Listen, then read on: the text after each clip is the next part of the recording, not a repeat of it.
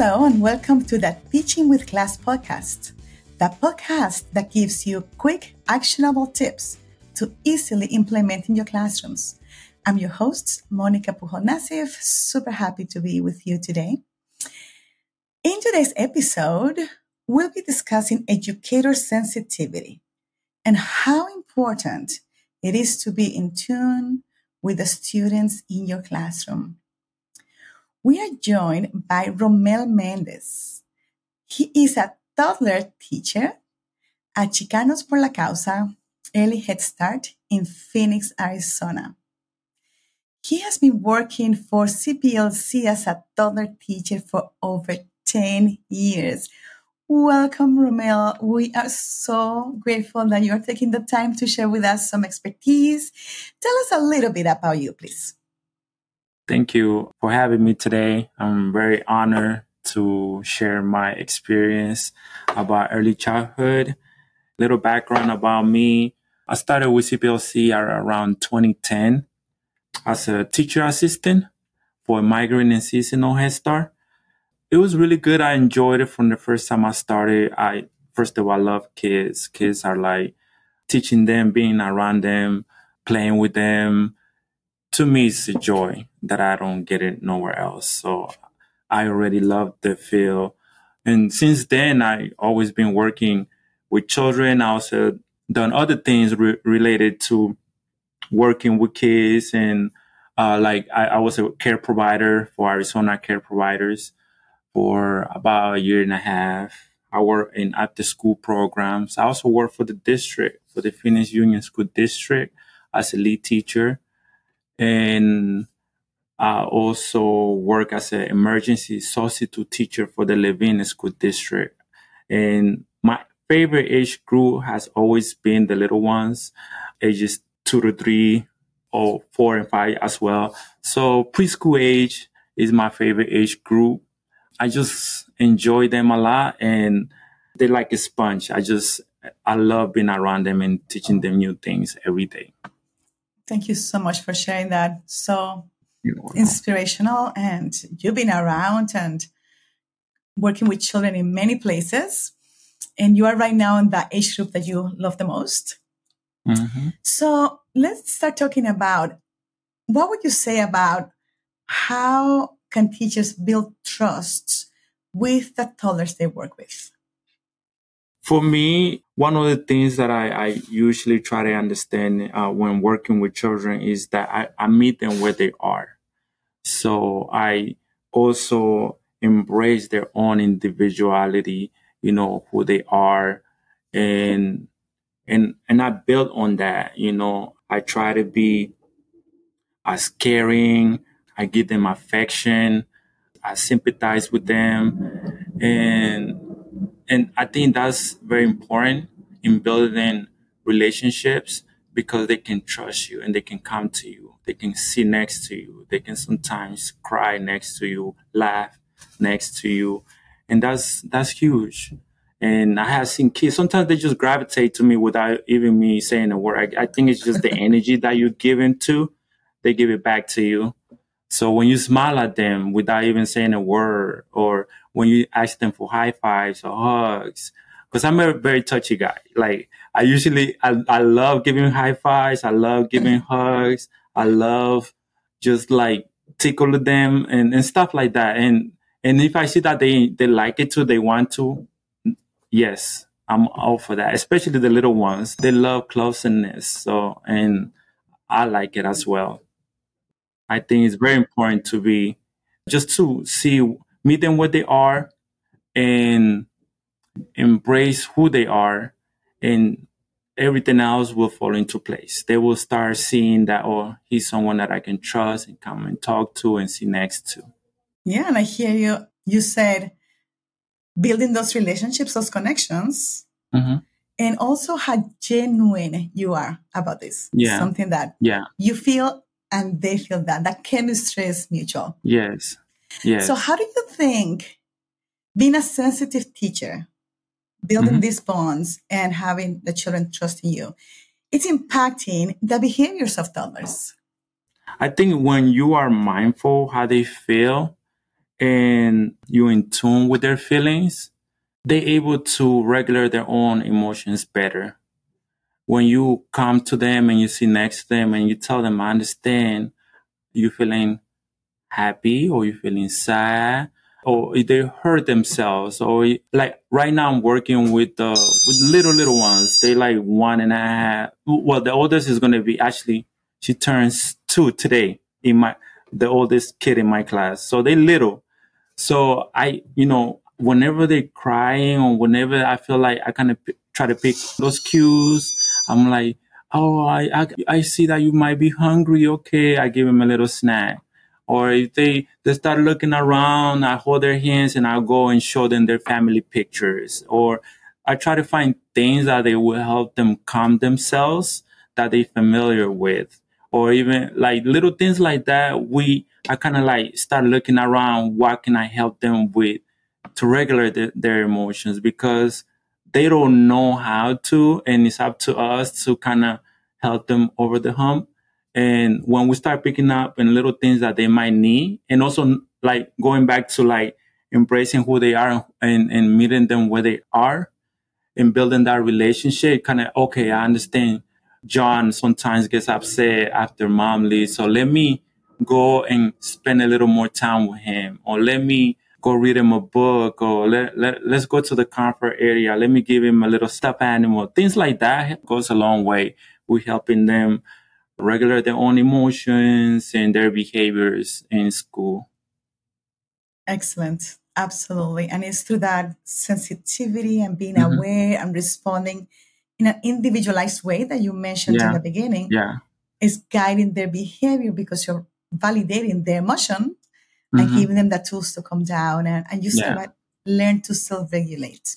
Thank you so much. Yeah. And let's make a little emphasis on that individualization. Mm-hmm. We might have children with different abilities within the same environment. So some children might have a sensory overload, Mm-hmm. talking about lighting or Mm-hmm. smells or noises. How can you help students who struggle with that?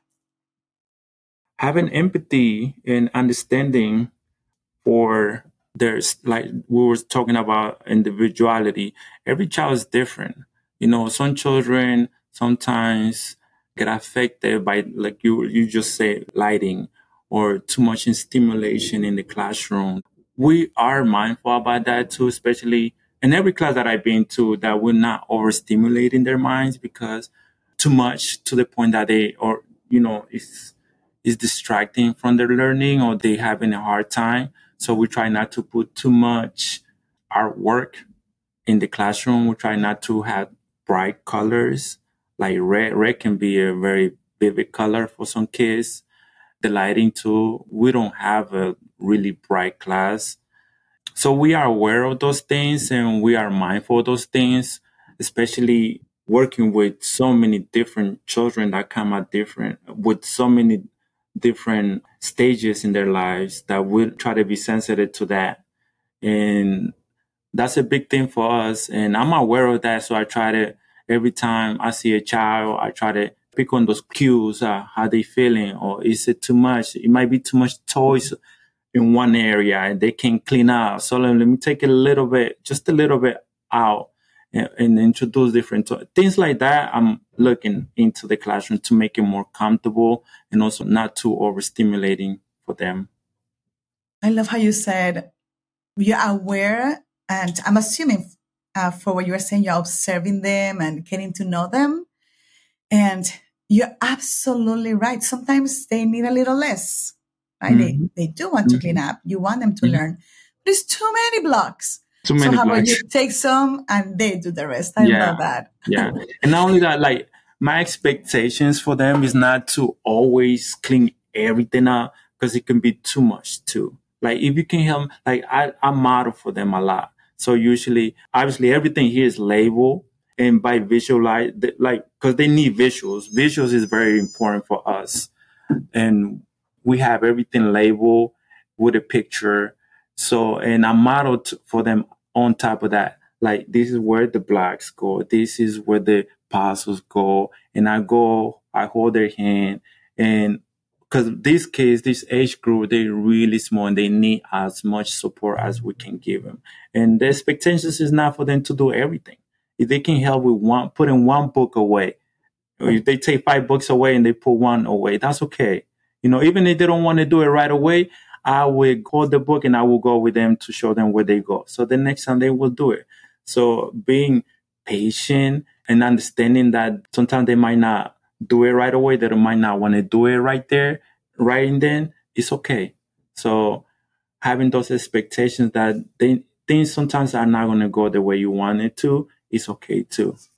Especially working with the age group that we work with, because we had to be very flexible with them and patient, which is really hard sometimes. But me personally, that's one of the things that I always say. I pride myself on saying that, wow, I'm like, and I did, like, I wasn't mad, I wasn't angry, like, not that I get angry, but I was like, we did it, I did it, and they were so calm. I was calm. I didn't, even though we might be late to go outside, like 5 minutes, but we okay. And Yes, yeah, yes, yes. You spoke about something that is key in this age group, which is guiding them. And you yeah, spoke a lot about modeling those behaviors. yeah, And it's okay. You are yeah. not giving up. You are doing it with Oh them. yeah, for And sure. yes, tomorrow he might Yeah, do it or she might do it. yeah, And you just also said you surprise yourself every day when you practice your own self yeah, regulation yeah, because it's okay. 5 minutes. yeah, How is yeah. that going to change anything? Mm-hmm. So, all this is so important in the development of social and emotional Mm-hmm. skills. How can we translate this being sensitive, being aware, and being responsive in that individualized way? How can we translate that to learning? So, how you being sensitive is promoting growth and development with your young children. By me being sensitive to their needs and sensitive to their emotions, I feel like learning facilitates learning. It makes them able to grasp everything they're learning, whether it is we're talking about something as simple as farm animals. If I'm able to teach the lesson in a calm demeanor and calm voice, and sometimes even being a little animated because we had to be, for kids to enjoy the lesson or for kids to like it. Because if you make it just plain and simple, they just look at you. But if you a little animate and dance and make it a little fun for them, they will enjoy it. And sometimes some kids I seen that find their interests. I like to see what they like to do, like where they gravitate to, like what which interest areas they got the most, and go there and try to find either like switch out some of the toys and make it a little more challenging. If I see that they already done with those, like they know how to put the puzzle that has 3 pieces, I go, and after a little while, I'm like, he done it. Let me go find one that has 5. Let me go find another one that has 6, depending on how they doing it. And that's good because you still challenging them. And if they get frustrated, you're there to support them, and understand that, oh, maybe I thought he was ready for this. I'm gonna just keep it at the same where I had before. So with us is like we always modifying the lesson plan, and we're always modifying our lessons and the way we interact with each child, because every day it could be different depending on how they feeling, how they come. One of the things that I also love doing is asking parents how did he sleep, is he having a good time at home? I just try to give them that open door for them to tell me anything that might help me prepare myself on how I'm going to teach them, or how I'm going to talk to them, or how I'm going to, if I need to be more extra sensitive, I will be extra more sensitive that day. If I had to change some of the stuff that I was going to do, I would change it, just because I want to make sure that the child is his feelings or his needs are being met where Wow. he's at. Sometimes with activities that we do, I notice that some of them they don't like getting their hands dirty, which is okay. We paint, we do finger painting. Some of them, they don't like that. And I will do, okay, maybe he might like water. So I will put water, or I will do other sensory activity that they might like that doesn't have to do with something that they find it as messy. Or most kids that I find out, they like messy activities, but I find that there's a couple, like I said, they're unique. They might not like painting. They might not like playing with the mud or certain textures. So for those kids, you have to be understandable, and we had to find something else that they might like. Rommel, you spoke about almost every dimension of class in that toddler age group. You're talking about regard for child perspectives. When you say me being observing and being aware, I recognize what they like to do. And then you use that so that they can participate in activities to learn and to grow. Yeah. And obviously, you're talking about facilitation of learning and development domain. When you say also being aware of, it seems like this child is bored. Let me add a little bit of a challenge. So you're doing those adaptations so that they get that cognitive challenge and their physical challenge. And then you even say, well, it was too hard. I thought that so you adapt again. Yeah. So I hear that you being sensitive, you're in constant observation and adaptation to what they need so that they're happy and that they learn. It's just, I am fascinated with your words. Yeah. Because some of them go hand in hand as well. When you being sensitive, but you also got to be able to adapt to other stuff. So it goes hand in hand.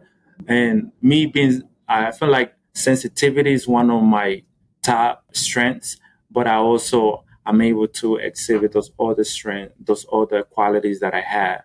Yeah. But just sensitivity is just one of those things that, like, I want the environment to be great for a child. I want them to feel safe. I want them to feel comfortable, even with the parents. When they come in, I want them to feel welcome. I want them to feel acknowledged. I want them to know that when they leave their child in our care, they're in the best hands. And we're going to do everything possible to take care of them, to teach them, to guide them, and give them everything they need for them to continue with their education. That's beautiful. Yeah. So to close, based on all of that you said, what you just said at the end, can you give our listeners 2 or 3 strategies that you know that they can implement immediately in the classrooms to increase their awareness or their responsiveness or how to adapt activities? One of the tips that I would give them is to get to know your child. And that could be as easy as just like spending every day that you're with them, try to find something that they enjoy doing and build on that. And another thing is like, try to stay away from labeling and judging a child, because we don't know, especially these little kids are so little. We had to be given the space to be who they are and embrace who they are and love them. Because they will come to you and you'll be surprised. They teach me every day. They teach, like I was saying, like I'll be surprised on myself. Man, I don't know, I could be that patient. Like walk with them at how they walk, at the pace they walk. We were a little late to come back inside from outdoors, but that's okay because they were enjoying themselves. Things like that. Like I don't try not to beat myself up for little things like that. I just, as long as I know they're safe and they learning and they enjoying themselves, I'm okay with that. Thank you, Rommel. You're welcome. Thank you so much for sharing your stories, your expertise. You're welcome. And you all know you can find today's episodes and transcript on our website at teachton.com/podcasts. And thank you, Architects of the Mind, for sharing your love and wisdom with the children of the world and for being here to add to your box of wonders. I'll see you next time. Bye-bye. Bye-bye.